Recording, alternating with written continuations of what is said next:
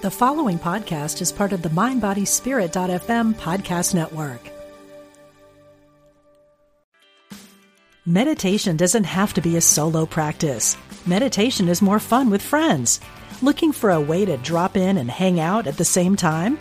Join us online at Omega Institute for a meditation party with self-proclaimed meditation nerds Dan Harris, host of the 10% Happier podcast, Sebene Selassie, and Jeff Warren. This 3-day retreat will stream live from Omega's Hudson Valley campus May 17th to 19th. Don't miss the party. Reserve your spot at eomega.org/party today. This episode is brought to you by Shopify. Whether you're selling a little or a lot, Shopify helps you do your thing, however you cha-ching. From the launch your online shop stage, all the way to the we just hit 1 million orders stage. No matter what stage you're in, Shopify's there to help you grow. Sign up for a $1 per month trial period at shopify.com/special offer, all lowercase. That's shopify.com/special offer.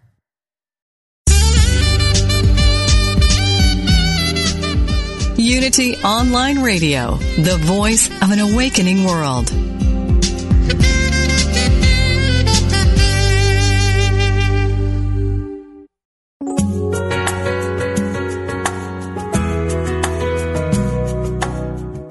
Welcome to Spirit of Recovery, where spirituality and recovery meet, with Reverend Anna Schaus, Ph.D.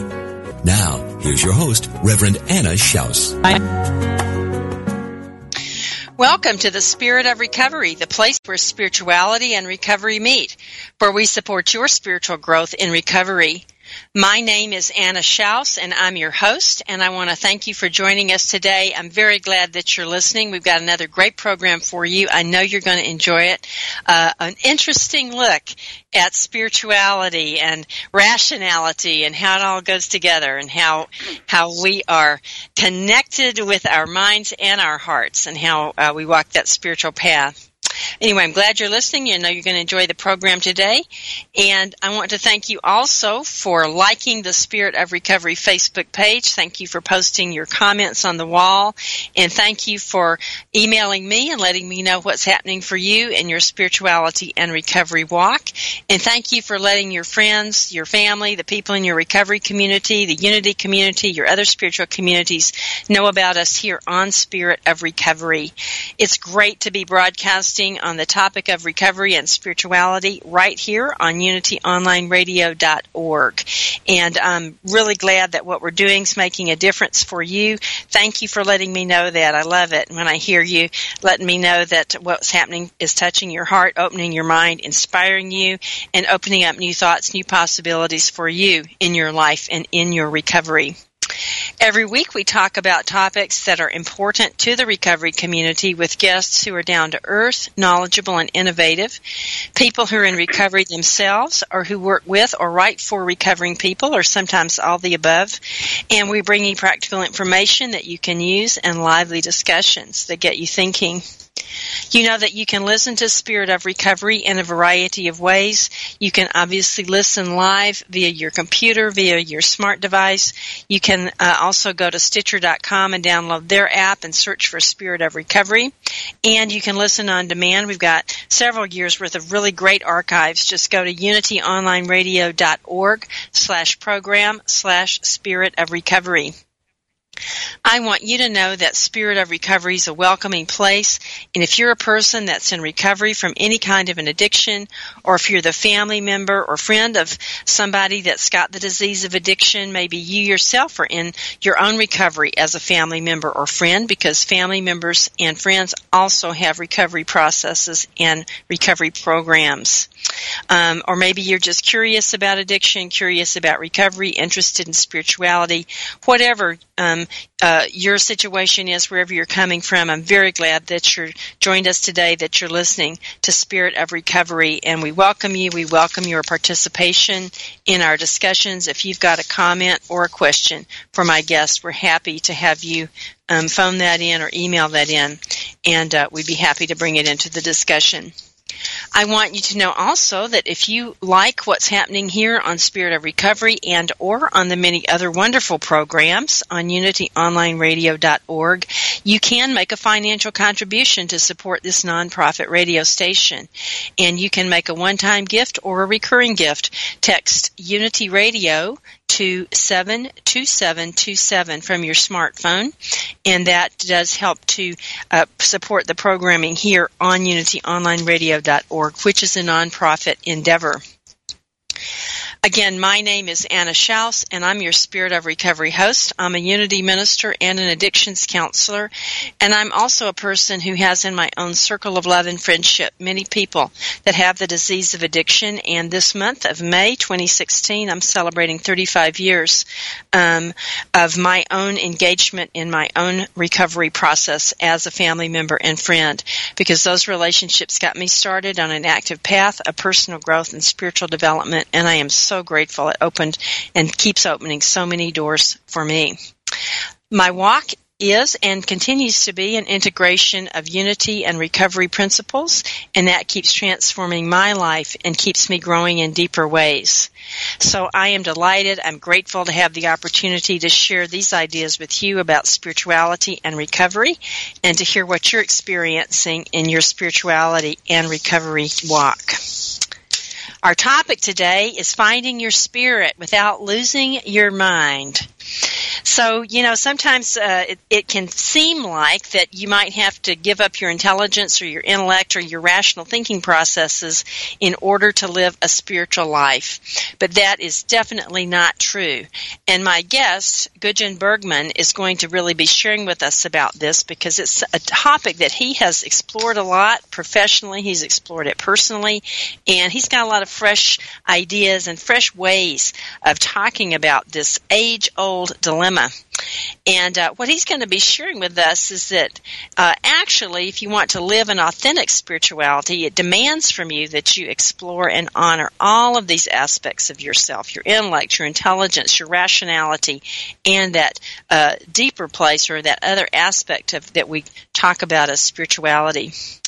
Gudjon Bergman is a nonfiction author and novelist, and he has a varied background, and he'll be sharing with us some about that today as well.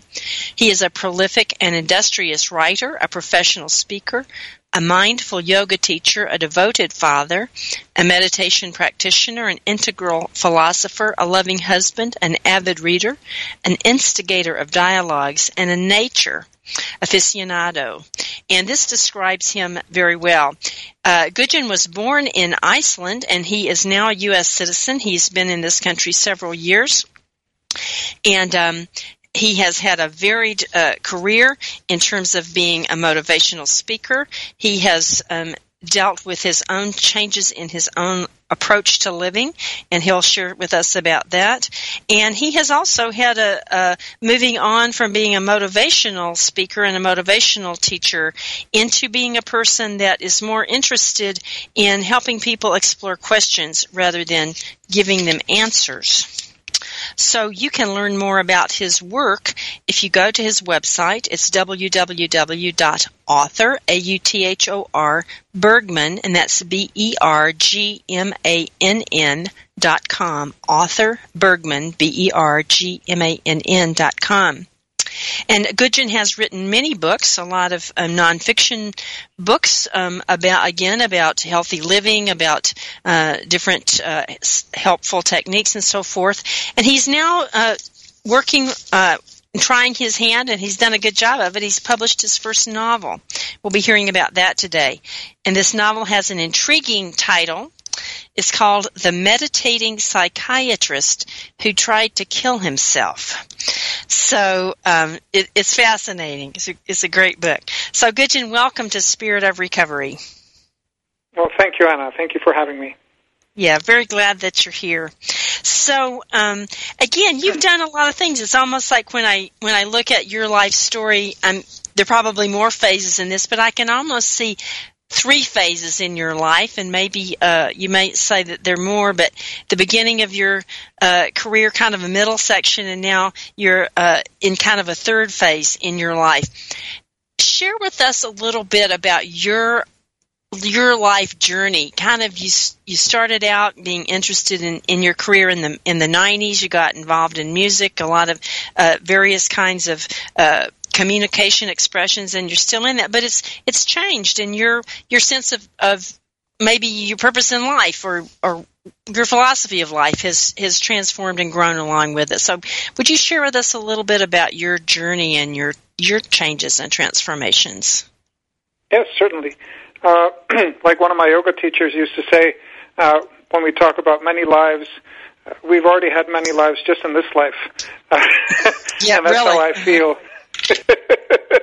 That's how I feel about my life so far. When I was younger, there was some troubles in my childhood. Something we can go into maybe later if you want to. And it led me to want to engage fully in a rock and roll, rebellious kind of lifestyle. And I did a good job of that. I had role models that were not much to look up to, Jimi Hendrix, Janis Joplin, Kurt Cobain, all died very young. Mm-hmm. My motto was, live fast, die young, be a good-looking corpse. Mm-hmm. And that was pretty much how I lived. I lived fast, furiously. I dove into the music business head first. And there came a point, though, where I realized that I couldn't, go on like that. I remember there was this one time I was working, shortly before I quit drinking, I was working during the week as a yoga teacher and a daycare professional, working with 5-year-old kids. And then on the weekends, I put on my rock and roll outfit and went, downtown drinking, even doing some illegal drugs.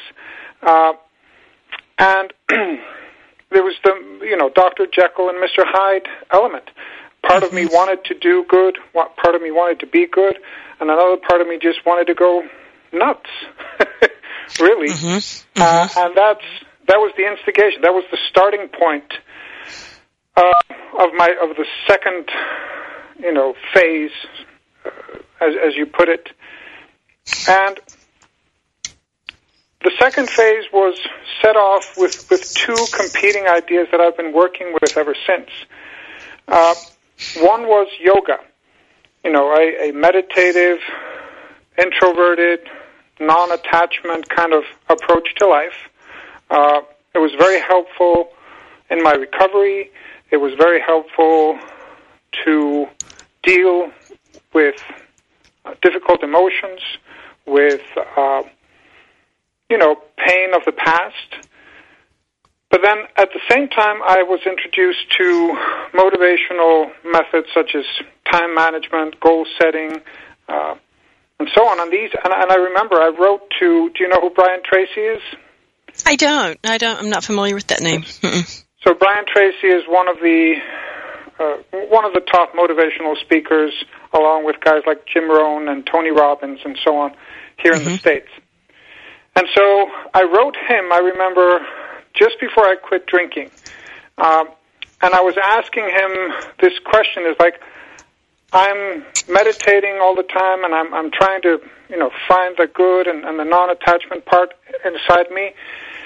But at the same time, you're telling me to set goals and focus and strive and and try things and so on. Where's the balance between those two? And he wrote me back. It is a good question, and it's the balancing act that I've been trying to find answers to probably ever since. Because there is a part of us that needs to, strive, live, have goals, work in this world. But then there's the everlasting part, I believe, that does not. And finding balance between the two is the difficult part. And he sent me a letter back, and he had no answer.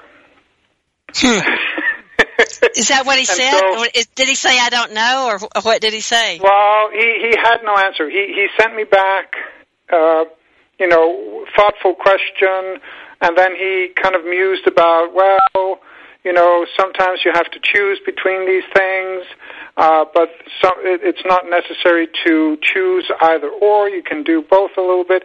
And I wasn't satisfied with that answer. I probably wasn't in a space where I could take in the paradox. And I think, really, when it comes down to it, this has been the paradox of my life ever since. And I'm beginning to settle in and just embrace it. Because I don't think you can figure it out completely. I think you can have some ways of dealing with it, some that are helpful, others that are not so helpful. But, it is a paradox. It's the striving part, the worldly part.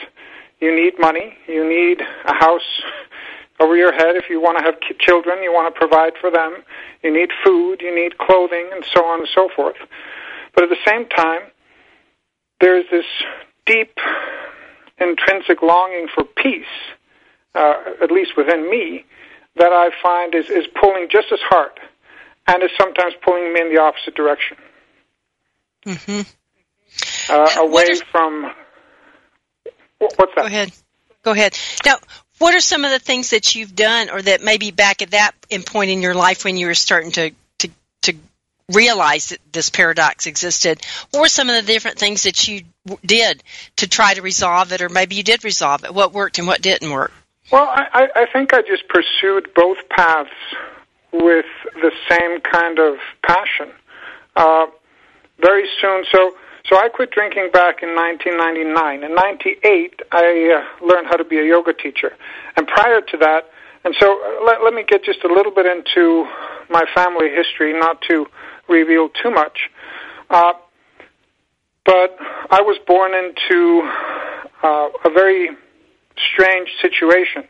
My father was married to a woman that was not my mother, and they kept on having an affair, my mother and my father, for the first 9 years of my life. And so I was 9 years old when my father moved in with us, and then, and I put a lot of this into my novel now. A lot of these struggles and paradoxes with the past and parenting and imprints and so on. When we think we've found freedom from something, and then it surfaces again 40 years later, and you don't know where it's coming from. Yeah. Yeah. And so that happened, and then when he moved in, of course, you can imagine a couple having lived, a lie of sorts for 12, 13 years. That doesn't resolve itself in a single night, correct? No. Right, yeah, that's a biggie. Yeah. Yeah. So they had their difficulties, and that unfortunately spilled over and influenced a lot of people, me included. And so I found my release in alcohol and drugs and sex and rock and roll. That was my way out of that pain. But at the same time, they worked really hard, and they, for however they did it, they managed to create a loving environment for me and my brother. And they worked really, really hard to resolve everything that had happened between everybody. And I think my father's biggest accomplishment was that me and my 3 older half-brothers, we are all friends today. Which, that's huge. Seemed, yeah, it really is. Yeah, which seemed impossible at the time. And so what they did was they looked to, my mother, she opened a New Age store in Iceland when she was, in 1989. She was the first one who translated the word codependence and Melody Beatty. Yeah, there was no word for that in Icelandic Wow. until that happened. Yeah. And she was called a witch by the Bishop of Iceland in 1989 as well, publicly. Wow. So they started having these New Age meets, and I was torn between not wanting to be around that and at the same time wanting to find some healing from what had happened and wanting to resolve. I mean, there was a real longing, I think, throughout the whole family to find some peace over what had taken place for such a long time. Mm-hmm. And so that was the kind of inner struggle right there for me, was I was drawn to these New Age meets where we had Buddhist teachers and Native American teachers flown in from the States a lot of the time. We had sweat lodges. We had, dancing. We had burning of emotion, kind of fire burning ceremonies where we burned things from the past and so on and so forth. And it was always this real struggle within me. I was in my teens. So you can imagine a part of me loved it and a part of me hated it at the same time. Sure. It was just this internal struggle continually between wanting to be there and saying, oh, this is stupid. Mm-hmm. This is not something, I should be somewhere else doing something else. Mm-hmm. But when I found yoga, something within me clicked. It said, okay, so here's a path that includes it all, from physical to mental to emotional to spiritual, all of the, what's the word I used so frequently, the spiritual window shopping of the New Age movement. Mm-hmm. Got combined into a single philosophy. Mm-hmm. And so that's what I found in yoga. And so I fell in love right then and there.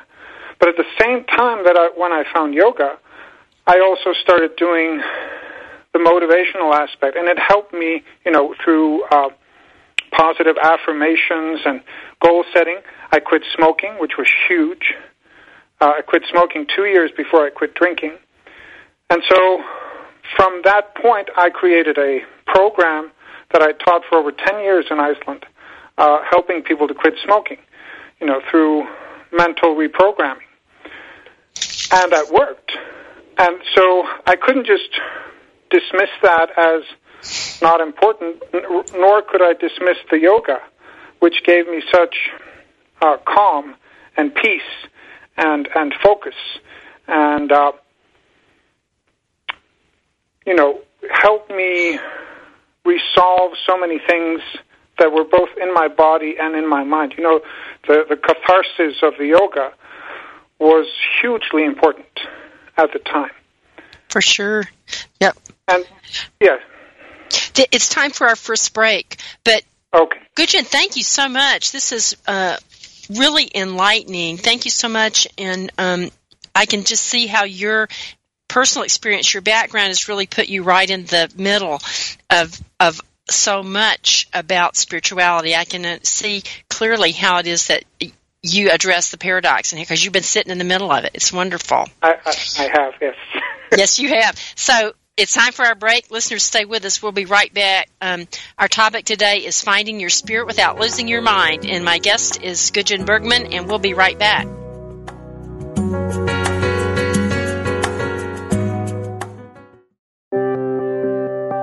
Unity Online Radio brings you inspiring programs on a variety of spiritual topics. Giving to the network is now easier than ever. Simply text Unity Radio to 72727 from your smartphone. You can make a one-time or recurring donation. Your gifts help us offer enriching spiritual programs that reach listeners around the world. Text Unity Radio to 72727. Thank you for your support.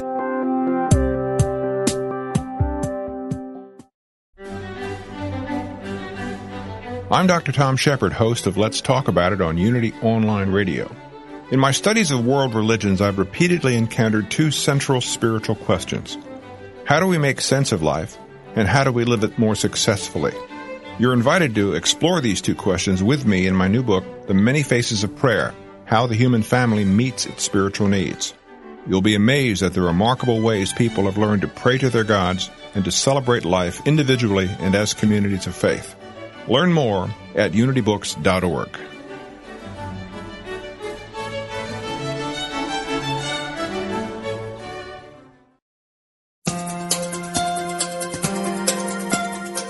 Are you ready to live in joy? Is there an area of your life where you could use a miracle? Have you been praying for help and guidance? Come join Lisa and Bill and their guests for an hour filled with practical tips on experiencing miracles, greater abundance, focused, deliberate living, and the peace of God that passeth all understanding. Experience more joy in life. Listen to Living in Joy, Reflections on A Course in Miracles with Lisa Natoli and Bill Free every Friday at 2 p.m. Central here on Unity Online Radio, the voice of an awakening world.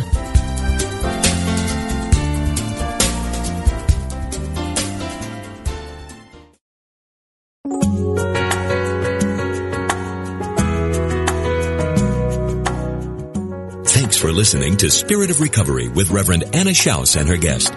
If you have a question or comment or experience with today's topic that you'd like to share, call us now at 888-55-UNITY. That's 888-558-6489. Call now or email us at spiritofrecovery@unityonlineradio.org. Now, back to the program. Welcome back to Spirit of Recovery. If you're just joining us, my name is Anna Schaus, and I'm your host. And our topic today is finding your spirit without losing your mind. We're talking about this whole idea of the paradox of spirituality and the inner life and the outer life, and how you can find that place, that center within that paradox within the inner life and the outer life, and how we live in this world. My guest is Gudjon Bergman. He is from Iceland, but he is a U.S. citizen. He's been here for several years.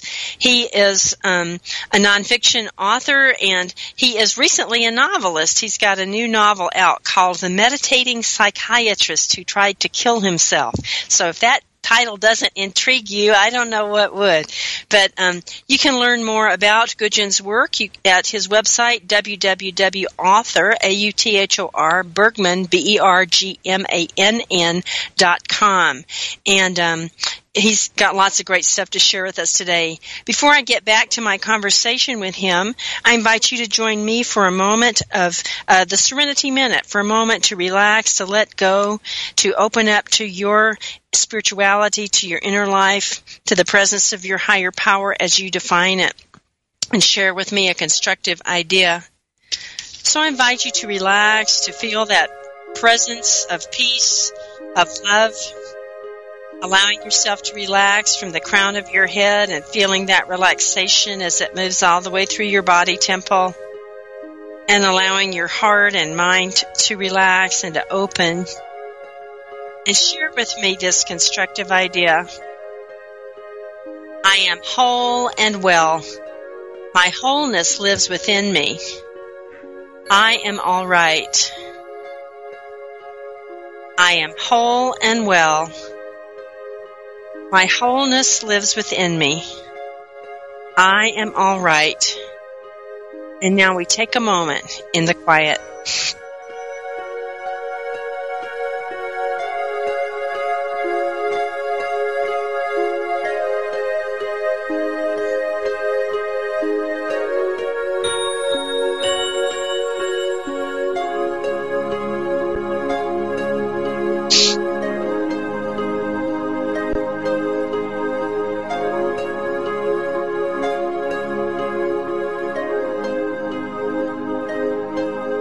Friends, for joining me in the Serenity Minute, and I trust that it was an opportunity, just for a moment anyway, for you to take some time to let go and let God into that place of understanding, that place of peace, that place of love that's always there. So now I'm back to my conversation with my guest, Gudjon Bergman, and we're talking about finding your spirit without losing your mind, that paradox of our intellect, intelligence, and rational thinking, and that paradoxical relationship with our spiritual life.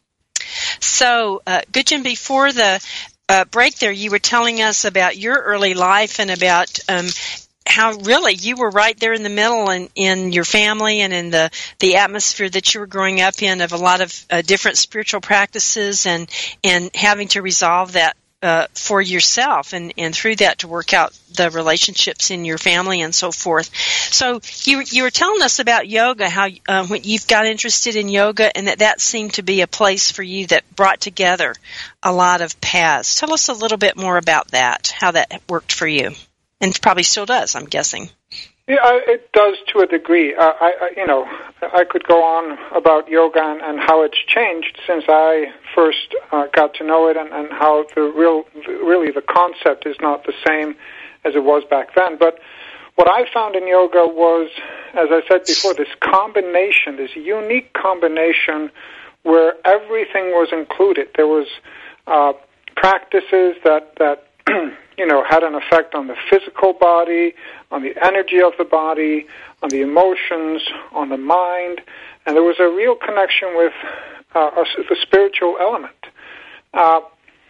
And that was really what fascinated me. So I went to a beginner's class in yoga in 1997, and I bought also at the same time a yoga philosophy book when I walked out of that class, which, rarely happens to people that I know, but I dove into it. So a year later, I was a yoga teacher, and my whole life for the next probably 7-8 years was fully devoted to yoga. I did nothing else, except maybe that smoking cessation program that I did on the side.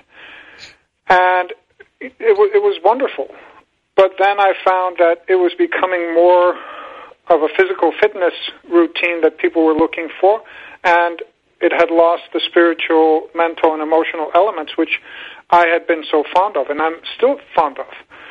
And that's when I kind of decided to mesh together the spiritual path of yoga and the motivational techniques that I'd studied at the same time, with everyone from Tracy to Tony Robbins.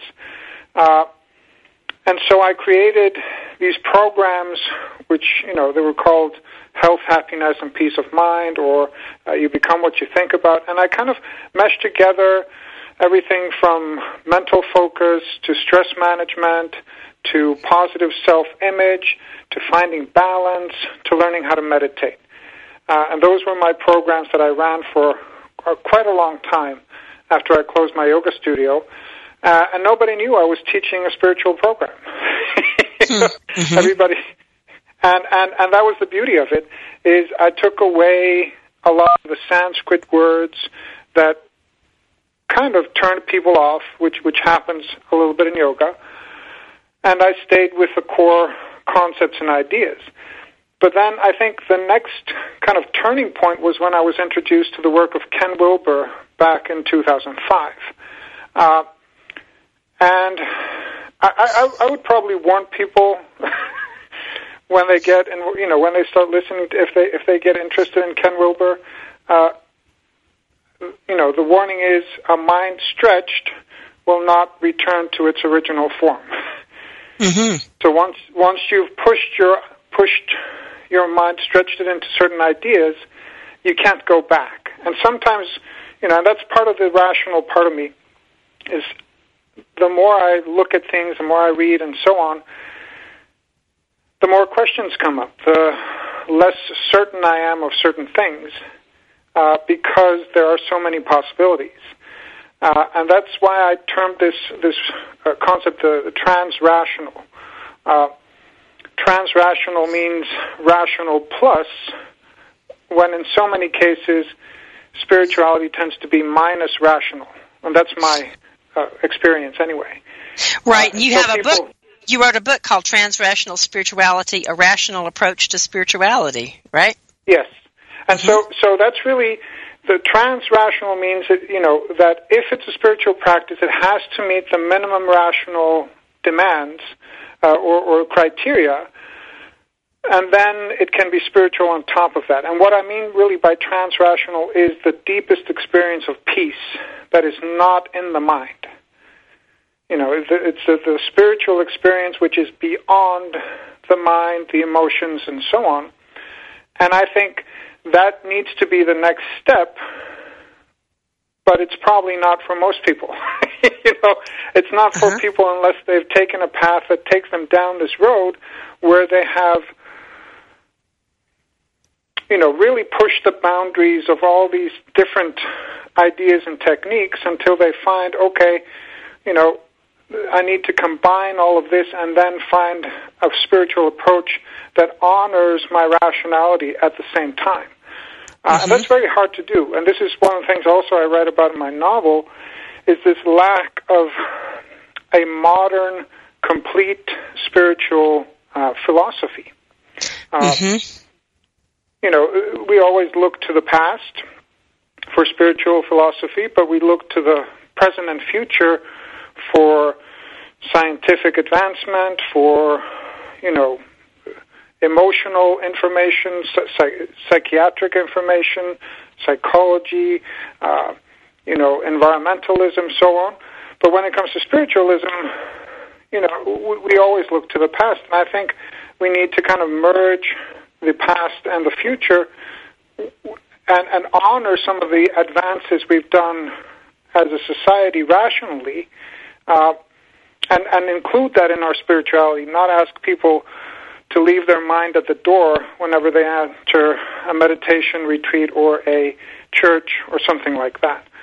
And that's very hard. That's been hardest for me to do, is go to places where I'm asked really to leave my mind and rational thinking at the door.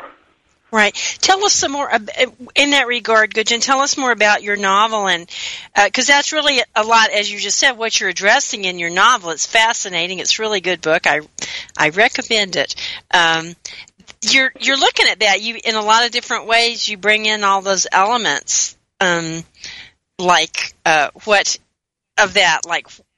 How do you bring together thinking? How do you have, this is my word, not your word, but a container in some sense, or a point of view for your spiritual experience? Or tell us some more about what inspired you to write the novel and some of the issues that you deal with in there. Okay. So back when I was in Iceland, I was translating a book with a friend of mine by Jack Kornfield, A Path with Heart.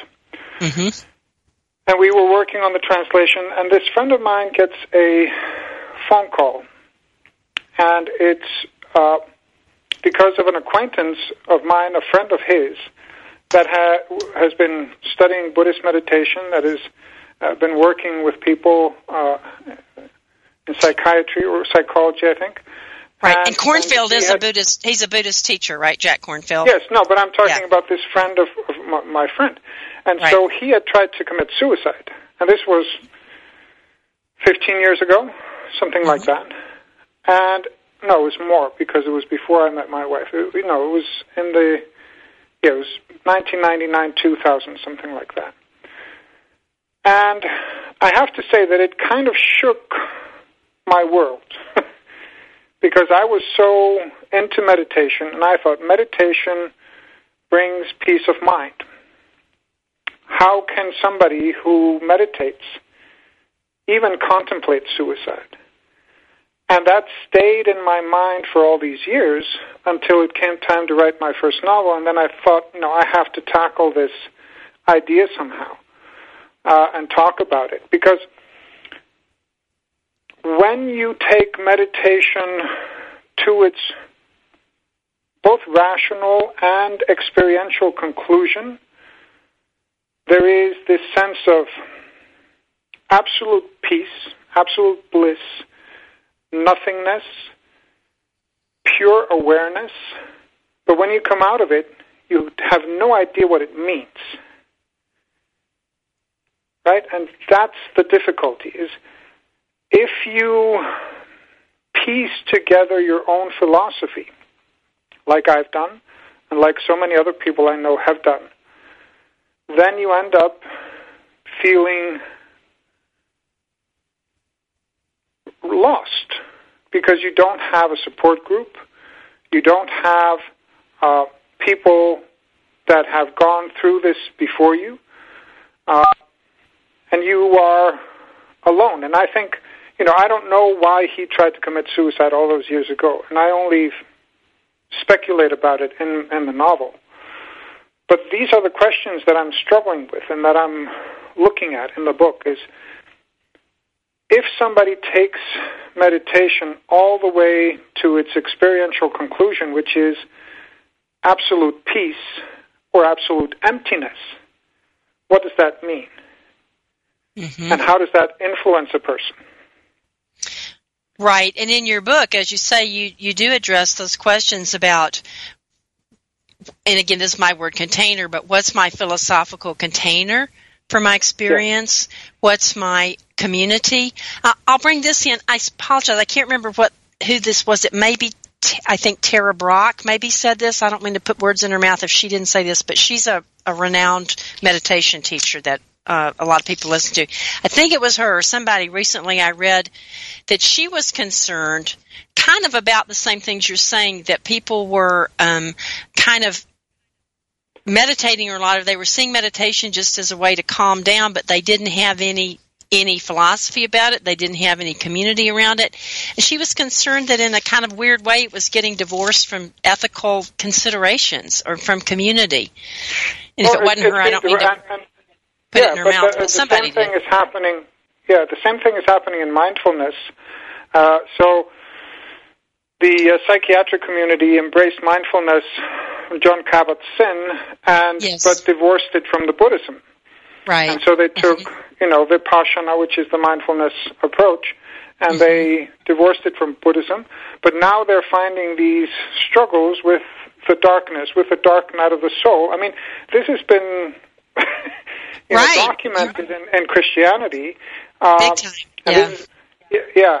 And so this is not new. This is like, if you go deep enough, far enough, then you have to contend with, the meaning of life. There's a great book by Ken Wilber where he compiles the essays of quantum physicists that are, dealing externally with the profound questions of, what is matter and what is energy, and they're going really deep into the substance of the universe. And the interesting thing is that many of these essays become extremely spiritual if you read them, because they're grappling with the big questions of life. And I think it's just a matter of, if you go deep enough, then this will happen. You will be shaken out of your seat. You will be divorced temporarily from your reality, where you can step away from life and see it as a separate part of yourself. And that's very difficult if you don't have a support system, if you don't have a community, if you don't have a philosophy that tells you what's happening. Mm-hmm. And that's kind of part of what I'm exploring in the book is, two things. Why did this guy try to commit suicide? He's been meditating for 30 years. But then also the therapist who comes in, who's been dabbling in meditation, wanting to meditate more deeply, but has never really pushed himself. And then he comes into contact with his suicidal meditation master, and all of a sudden he's confused because he sees that this guy has found the deepest sense of peace that he's ever encountered in any person. And it doesn't compute. Mm-hmm. And I don't want to give away the whole... I'm trying to think about how much to say or not. Yeah. Yes, you can tell me to quit if you don't. But at least what I saw in the novel, I won't say too much here, but is the therapist, Robert Davis, that's his name, who is, by the way, an addiction counselor, that he seems to have a community. He seems to have at least some options for philosophy, which seem to ground him. I mean, he's struggling. I won't say any more than that. But it seems like that does ground him. And that's to an extent, to a degree. And this is difficulty of the piecemeal approach to spirituality, of the, spiritual window shopping, of the kind of, mix and match, or what do you call it, the buffet approach to spirituality. Yeah, years ago, the Utne Reader, UTNE, the Utne Reader had a fabulous, the whole issue that time was about, they called it designer religion. It was really funny. And this was like years ago. But anyway, so tell me what you mean by the buffet approach or the mix and match, and what you think that's about, the spiritual window shopping. Well, I mean, I saw it when we were starting back, like in the 90s, when I was going to these New Age meets, is everybody was trying, I'll take a little bit from Native American spiritualism, I'll take a little bit from Buddhism, I'll take a little bit from paganism, I'll take a little bit from Eastern philosophy, right? And then I'll put it all together, and then I'll have a complete spiritual philosophy. And I've just not, over 20 years, I've not seen it work. I've not seen it work that way to a degree that it makes sense. Because in order for there to be a consistent philosophy, there has to be a community of people really trying. Not just meeting and telling people how, telling each other how they feel, but really trying to put things into coherent context. And that's why I liked yoga so much, because it instead of trying to trying to invent something, yoga taps into the drivers of humanity. It's like there's the yoga of action, so we're active people. There's the yoga of emotion, so everybody has emotions, right? There's the yoga of intellect. And these are the major paths. The major paths are not, different types of physical movement, but different approaches to human elements. And so they're saying, okay, we're going to help you unveil a part of you that does not change, that is everlasting, but we're going to do it in a way that fits your personality. And that's a complete philosophy, right? Instead of taking something, this is my way to learn spirituality, so I think everybody should learn it my way. And that's not how they approached it. And that's what I really fell for back in the day, and still is the part of me that is drawn to that. And then, and this is the difficult part here, and then you have all of this philosophy, all of the old Buddhism, all of the old Christianity, all of the old Hinduism and yoga. You have certain elements that have crept in over time that are social in nature, that are really turning off a lot of people. For example, the patriarchy of religion, the male-dominated aspect of religion. That is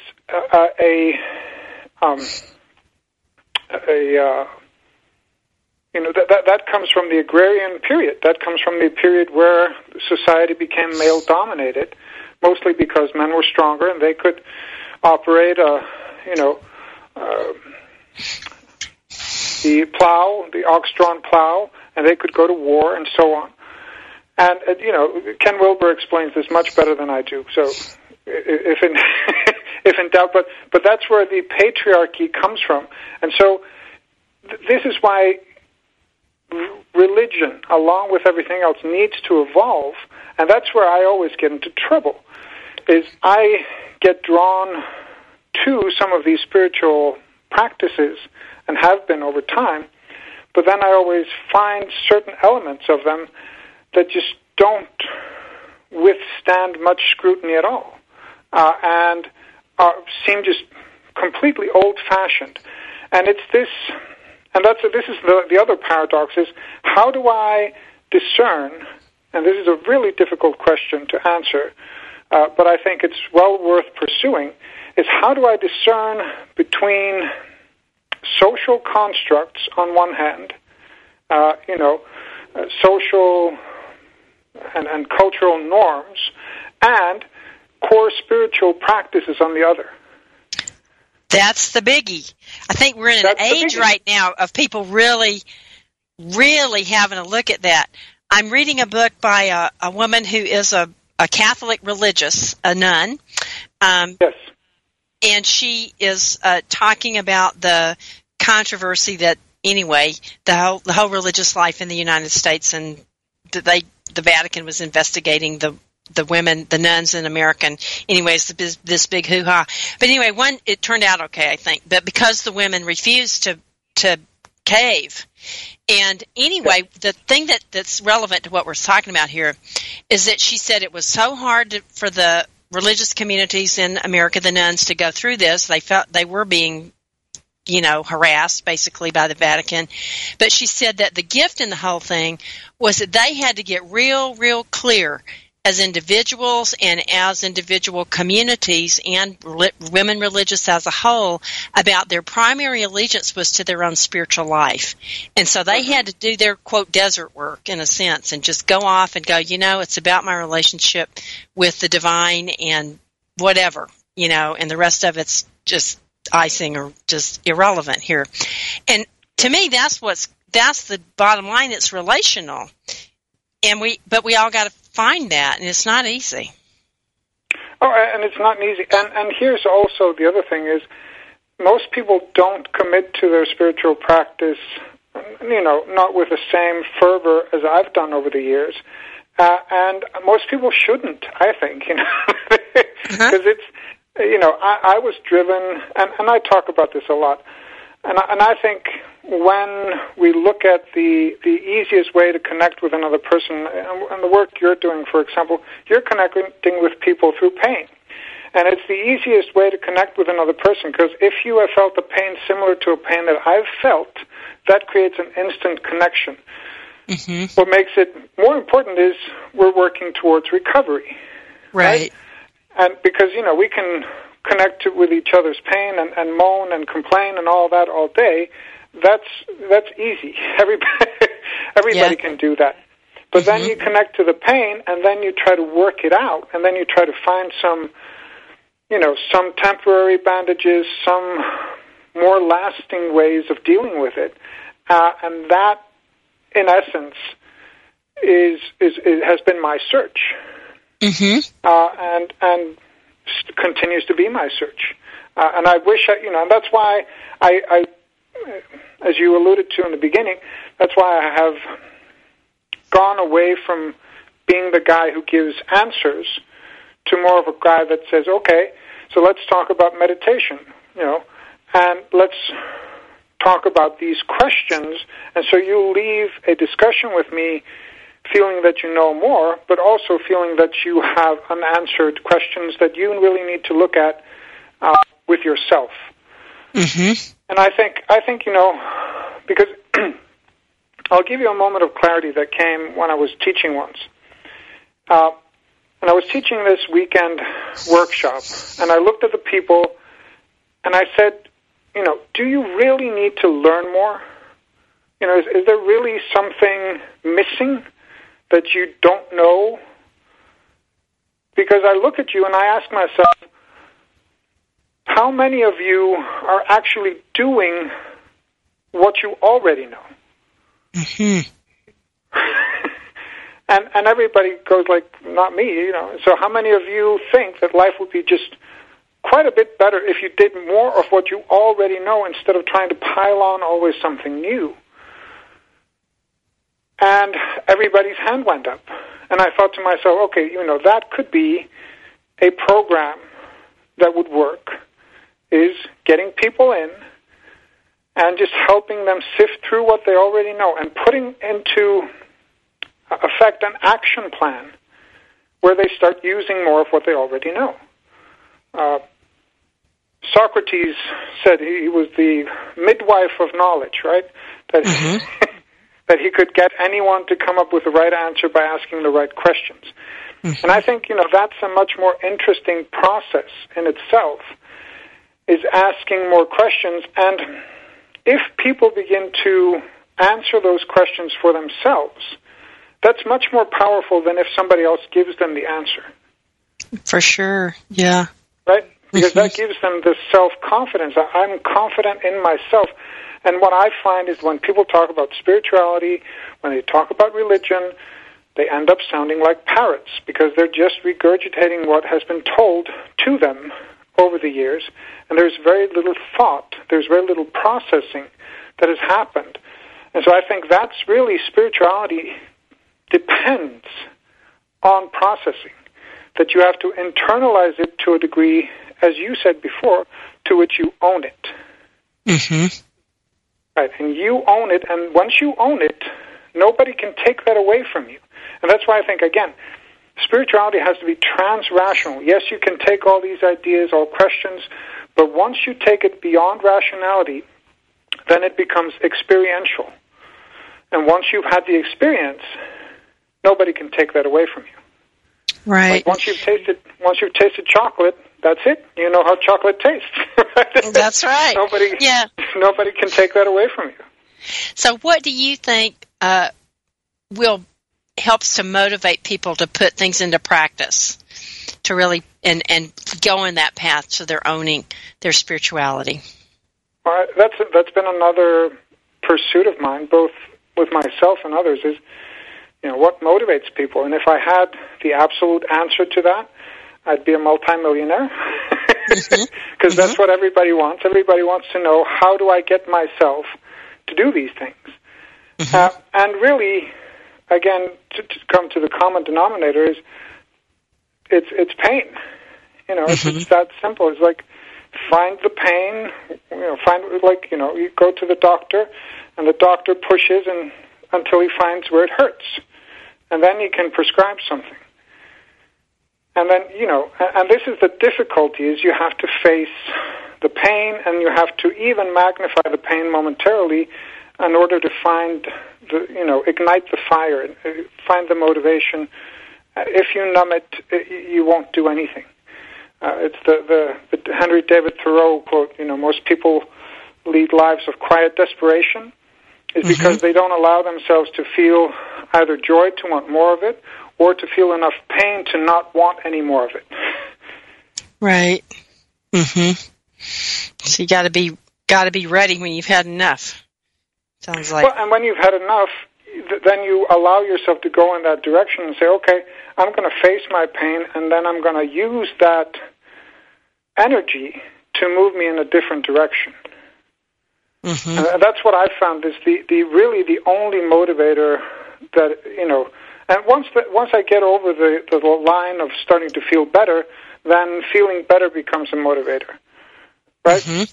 But in the beginning, it's always the pain that has to catapult me into action and say, okay, this is enough, no more of this. And my goal over the year has been to raise the bottom, so to speak, so that I'm catapulted earlier on in the process. Right. Yes. Don't have to go all the way down into the depths of darkness to think, oh, now I might have to do something. That's a good point. That's a good point. Yeah, the bottom hopefully gets higher as time goes on, for sure. Well, you set your there are certain values that I go, okay, if I'm doing this, then that's my bottom, and then I move out of that zone. And that didn't used to be that way. Right. Yeah, that's the deal. Yeah, unless as we get more aware, we can maybe choose faster or choose differently and not have to suffer so much, I think. Or suffer hopefully, differently, maybe. I don't know. but here's my wish, and this is a good point to probably end at, is that I hope that my pain serves somebody else. A friend of mine says you can either be the horse that is continually whipped by the whip, or you can be the horse that moves because he sees the shadow of the whip. And I hope that my pain, showing my pain through my writing, whether it's my novels or my nonfiction writing, that will help catapult. There will be somebody else's shadow, so they don't have to hurt so much. Well, thank you. That's generosity, and that is truly being of service. Yep, our time is up. Thank you so much. My guest is Gudjon Björkman, and thank you so much, Gudjon, for the work that you do. Thank you for the life that you live, and thanks for being my guest. His book is his novel. He's got many books, but his novel is The Meditating Psychiatrist Who Tried to Kill Himself. You can look up more about Gudgeon's work at Author Bergman, BERGMANN.com. And again, thank you for being my guest today. We appreciate it. Thanks for all that you've shared with us, and thanks for your books and your work. Thank you. Welcome. And thank you all for listening. Have a wonderful week, and we'll be back next week on Spirit of Recovery. God bless.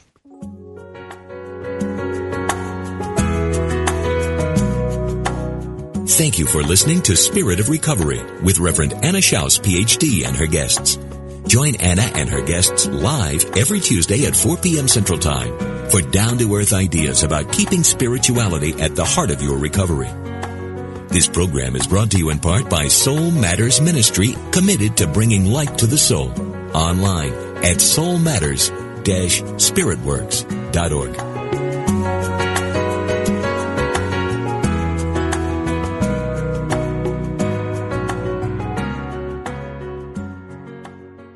If you're inspired by the teachings of Dr. Wayne Dyer, you will love the Change Your Thoughts, Change Your Life podcast with Nadia Dela Cruz. You are a spiritual being having a human experience. My name is Nadia Dela Cruz, and I started the Change Your Thoughts, Change Your Life podcast to explore spiritual topics like manifestation and meditation with guests who share their own stories of insight, awakening, and transformation. Listen now on the mindbodyspirit.fm podcast network or wherever you get your podcasts.